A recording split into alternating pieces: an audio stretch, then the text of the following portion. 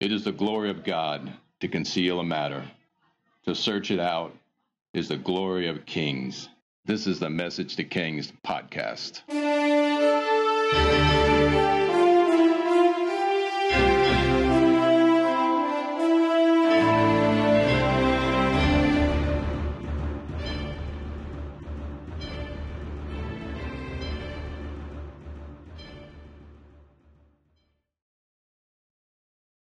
(283) The Calling of the 12 Apostles. I've always been fascinated in Jesus' selection of the 12 apostles. They came from every part of society, but mainly the lowest classes of society, not from the priestly class or the power brokers of the day. It was everyday men from every corner of society. There was many fishermen. There was a tax collector. There was a revolutionary and a trader. The calling of the trader gets me. I mean, it really does. And we'll cover him later, but just imagine you're starting a business you're starting a business and God himself calls you to partner with the man who will steal from you and later betray you. It's terrible. But Jesus was obedient to the fulfillment of Scripture. Just before Luke's version of the Sermon on the Mount, it states the following. Luke 6:12. One day Jesus went up to a mountain to pray. He prayed all night long. In the morning, he called his disciples to him. He chose 12 of them and called them. There was Simon, whom he also called Peter, and his brother Andrew. There was James and John, Philip and Bartholomew, Matthew and Thomas. There was James the son of Alphaeus and Simon the Zealot. There was Judas, who was the brother of James, and Judas Iscariot, who would hand Jesus over to be killed. When this actually happened, it's hard to know, as Luke has it here before his sermon in the valley, and Matthew has it before the sending of the 2 by 2 for evangelism in Matthew 10. Most dramatizations put the calling of the 12 apostles just before the Sermon on the Mount. So we'll go with this approach, as this was probably the first time Jesus really starts to rely on these 12 future leaders. Jesus' ministry style will be hands-on and empowering. He truly believes in discipleship in the moment. Check out what it says about Jesus. In Luke 6, he went up to a mountain to pray, and he prayed all night long. What? He prayed all night long. And some people cannot pray more than 5 minutes. Jesus prayed all night long. And this is wild. And what did it look like, really? I mean, I picture prayer for Jesus was just speaking of Scripture and true prayer as we know it, like the Lord's Prayer versions of it. But when he steps into his private moments, true private moments with God, it's adoration, it's relationship, it's just communion. Think about sitting at a dining room table with your family. That's what Jesus was doing with his Father. It would just look like prayer because he was still fully God and fully man in the flesh. But I picture Jesus taking in and processing all the revelation for the Sermon on the Mount. It's not that he needed, really, honestly, he didn't need to prepare for the Sermon on the Mount. It's not that he needed revelation. He already had it. But then that's the complicated part, he was fully man as well. He took it all in, and he prayed and spent time with his Father. But I picture one thing had to really trouble him, though, because he has a heart of compassion. Jesus will be announcing the 12 disciples to the world. These are the closest followers of Jesus. There'll be 3 that he really trusts, but these will be the future leaders of the church. And surely Jesus knows all of them at this stage, but perhaps, and this is just speculation, he's processing and pondering on what this would look like and who exactly is what disciple. And maybe there's pieces that were hidden from him. And I imagine Jesus totally sees the gold in Peter, Andrew, James, Nathaniel, John, and probably Matthew, because he's called them, and we have the backstory. And calling, what I mean by he saw the gold in them is that he sees the riches of their gifting. And after all, God created them, right? So after all, he's got their backstories, and the problem is we virtually have nothing on the other disciples. And many of them. We have Catholic traditions of some of them, but those are just traditions. We don't have a significant amount of history on many of the other disciples. Perhaps Jesus was chewing on some of these disciples. Were these really the ones that were supposed to be the future leaders? What about Simon the Zealot? We know nothing about him except they called him the Zealot. And the Zealots were the revolutionaries of the day. They were the ones who wanted to overthrow Herod via violence. Simon probably carried a dagger and perhaps was the conspiracy guy on the block, or maybe someone who just got out of prison, or perhaps it was Peter who used his sword later to cut off the high priest servant's ear. Who knows for sure? But to get this nickname or literal label, there was a reason. Jesus needed to see clearly his destiny, and this is what he probably sought out with his Father in prayer.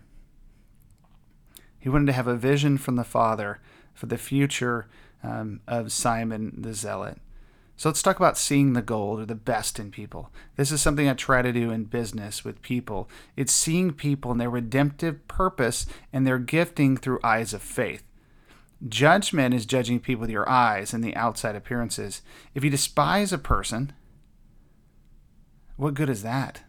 Right? It's so easy to despise a person or find something wrong with a person. So easy to judge, anything on the outside. But what did God say to Samuel? 1 Samuel 16:7. The Lord does not look at the things people look at. People look at the outward appearance, but the Lord looks at the heart. And I can tell you this much. The people I have struggled the most with are the people I spend the less time with. It's easy to judge, but it's actually easier to love. The more you know people, the more you see their unique attributes and characteristics and giftings, and it's easier to love them.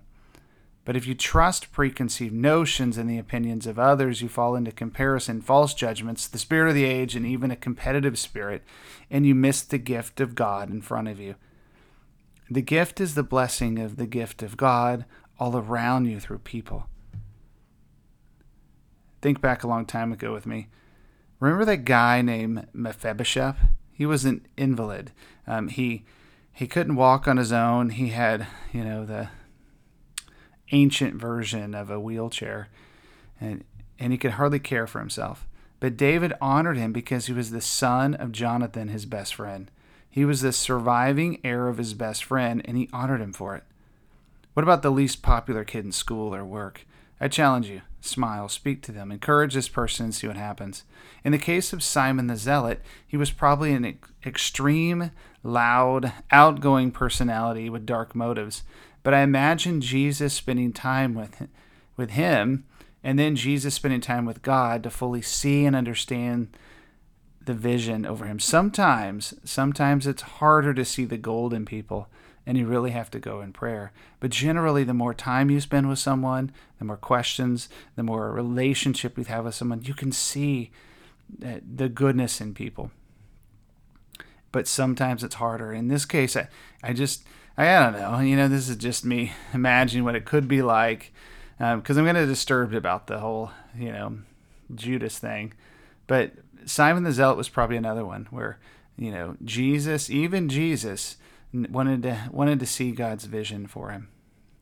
I got a good friend. He was from another country. He came to America as an exchange student from Germany, and I always consider my friend a man of God. But when I met his American adopted father, he said, "When I met your friend, he was a piece of work." The point is, my friend, who I always thought was a man of God, his adopted American father took 10 years to take him from a piece of work to what I consider was a man of God. So I'd share this story. It might mean a lot to you fathers and mothers out there. Never give up. Receive God's vision for your children and pray it in, and God will answer your prayers.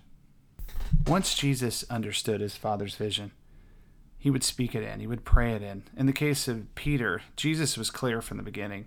He would no longer be a shallow, weak reed, but a solid, immovable rock.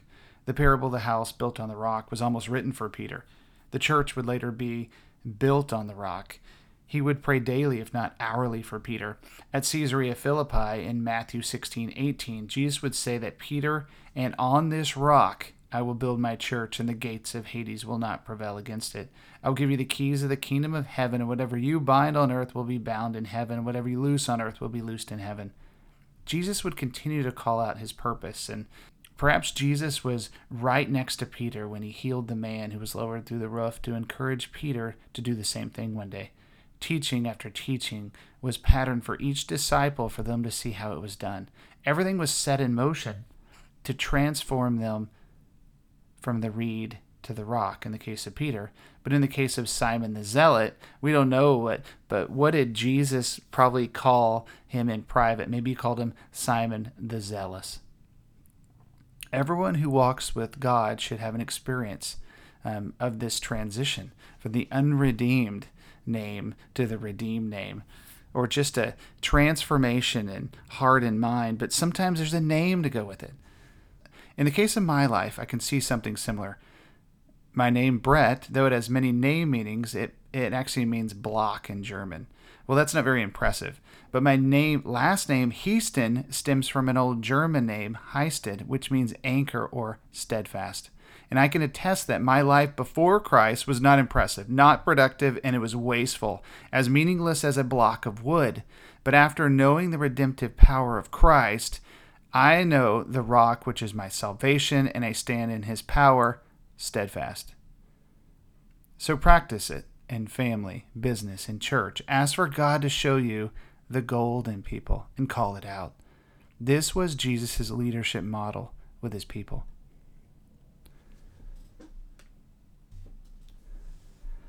To conclude this episode, let's talk about Judas.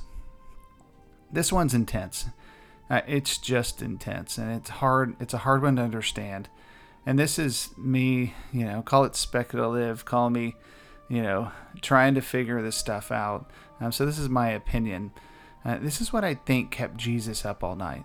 And what I believe kept him up was he knew and he was learning and he was processing his future betrayal. Jesus knows he'll die on the cross.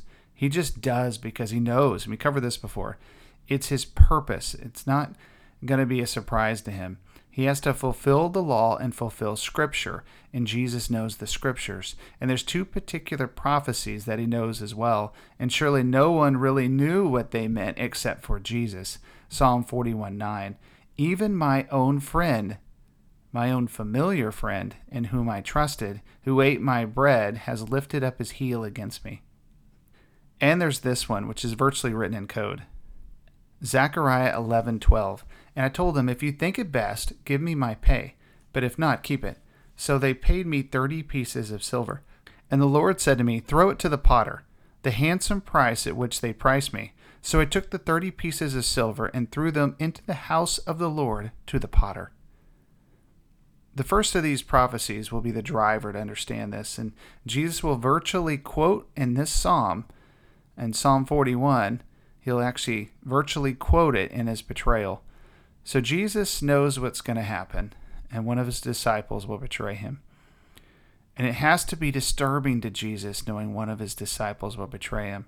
And perhaps Father God, and I wouldn't be surprised, we just don't know how it all works, but perhaps Father God even hid who his betrayer would be until now. And Jesus learns late in the night, which is why he prays all night. Perhaps the prayer was this, Lord, who is my final disciple? And the answer, Judas, your betrayer. Jesus must have screamed inside. And this is the complex part of Jesus. And again, he's fully God and fully man. And he has the weaknesses of man and the supernatural aspects of God himself. Jesus, who had probably gotten to know Judas over the many days, has grown to love him. In fact, he would call him his friend or even familiar friend. He must have mourned the fact that he found him to be the betrayer, and yet he was his friend. He probably really liked him. I can imagine, just for contradiction, Judas probably had an amazing personality or something. And to go further, Jesus knew his gifts and talents and the gold in him, the incredible gold in him. And this must have broken Jesus' heart. His own friend would betray him. Jesus must have been grieving inside. Sadness would have overtaken his human heart. And imagine, after many tears, late into the night, Jesus would have prayed something like what he did in the Garden of Gethsemane, reconciling everything in his heart. But to think on it further, Jesus, the shortest verse in the Bible is when Lazarus dies, and it says Jesus wept. But though it's the shortest verse, the mourners, or the people that are there 4 days after Lazarus had died, though it just says Jesus wept, the people who saw Jesus wept, he says, oh, he must have loved Lazarus. The way of compassion is painful. The way of the merciful is painful, and there's many tears. I imagine Jesus cried a lot that night. It wasn't that he was surprised with his betrayal. He knew it would happen. And he reconciled it the day he learned it would happen and who it was. That's why I believed he prayed all night. And I imagine his reconciliation must have been something similar to these verses. Matthew 26:38. Then he said to them, my soul is very sorrowful, even to death. Remain here and watch with me. And going a little further, he fell on his face and prayed, saying, my Father, if it be possible, let this cup pass from me. Nevertheless, not as I will, but as you will. Despite his heartache, pain, mourning for his friend, doomed to destruction, despite all this, the pain he experienced in intercession and mourning for his friend, I imagine he reconciled it with this simple prayer. Not my will, but your will be done.